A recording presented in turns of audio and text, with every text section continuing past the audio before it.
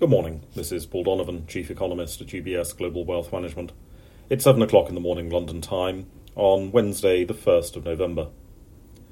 The US Federal Reserve meets today. There is no possible justification for an interest rate increase. Indeed, the case that recent interest rate rises were unnecessary seems to be becoming ever clearer. The only reason US inflation is above 2% is either fictional or Floridian, neither of which reasons justify raising nominal interest rates. Policy continues to tighten in the United States.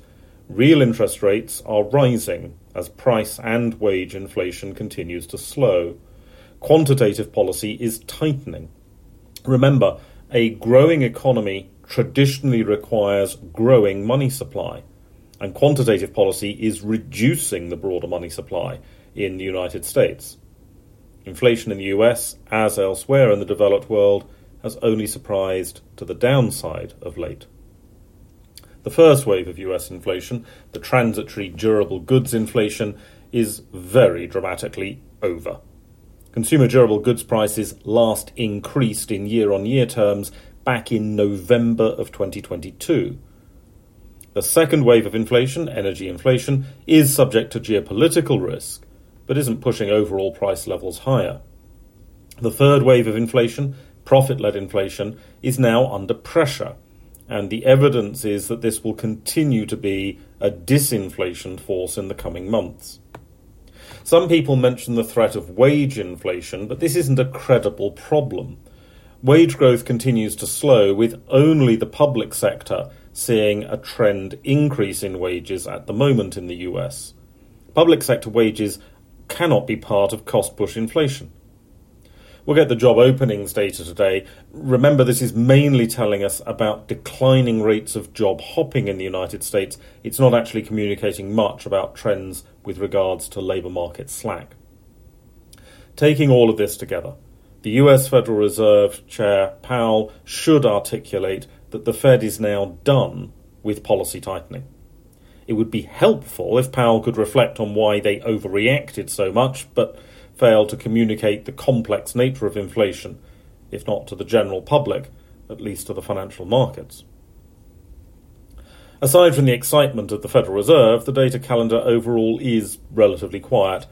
We do have the US ISM Manufacturing Survey, a measure that has completely failed to get manufacturing activity correct this year. The problem with private sentiment polls like this is that, unlike official statistics, they're conducted in a sort of black box.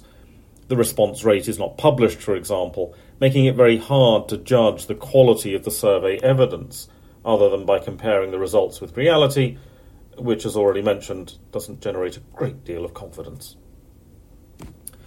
A day after the Bank of Japan announced that 10-year yields could be about 1%, the Bank of Japan has intervened in the bond market to stop 10-year yields being 1%. This probably is not meant to signal that bond yields will not rise above 1% at some point.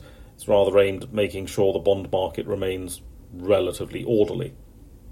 The Ministry of Finance in Japan also revealed it did not intervene in the foreign exchange markets last month, and as the yen weakened last month, some investors saw that as a signal. This then prompted an official to say that the Ministry of Finance was on standby over foreign exchange intervention. The policy picture in Japan could therefore be described as mixed signals at the moment. That's all for today. Have a good day. UBS Chief Investment Office's investment views are prepared and published by the global wealth management business of UBS AG or its affiliate, UBS. This material has no regard to the specific investment objectives, financial situation, or particular needs of any specific recipient and is published for informational purposes only. As a firm providing wealth management services to clients globally, UBS AG and its subsidiaries offer both investment advisory services and brokerage services. Investment advisory services and brokerage services are separate and distinct, differ in material ways, and are governed by different laws and separate arrangements. In the USA, UBS Financial Services, Inc. is a subsidiary of UBS AG and a member of FINRA SIPC. For information, please visit our website at ubs.com/working with us. For a full legal disclaimer applicable to the independent investment views produced by UBS, please visit our website at ubs.com/CIO-disclaimer.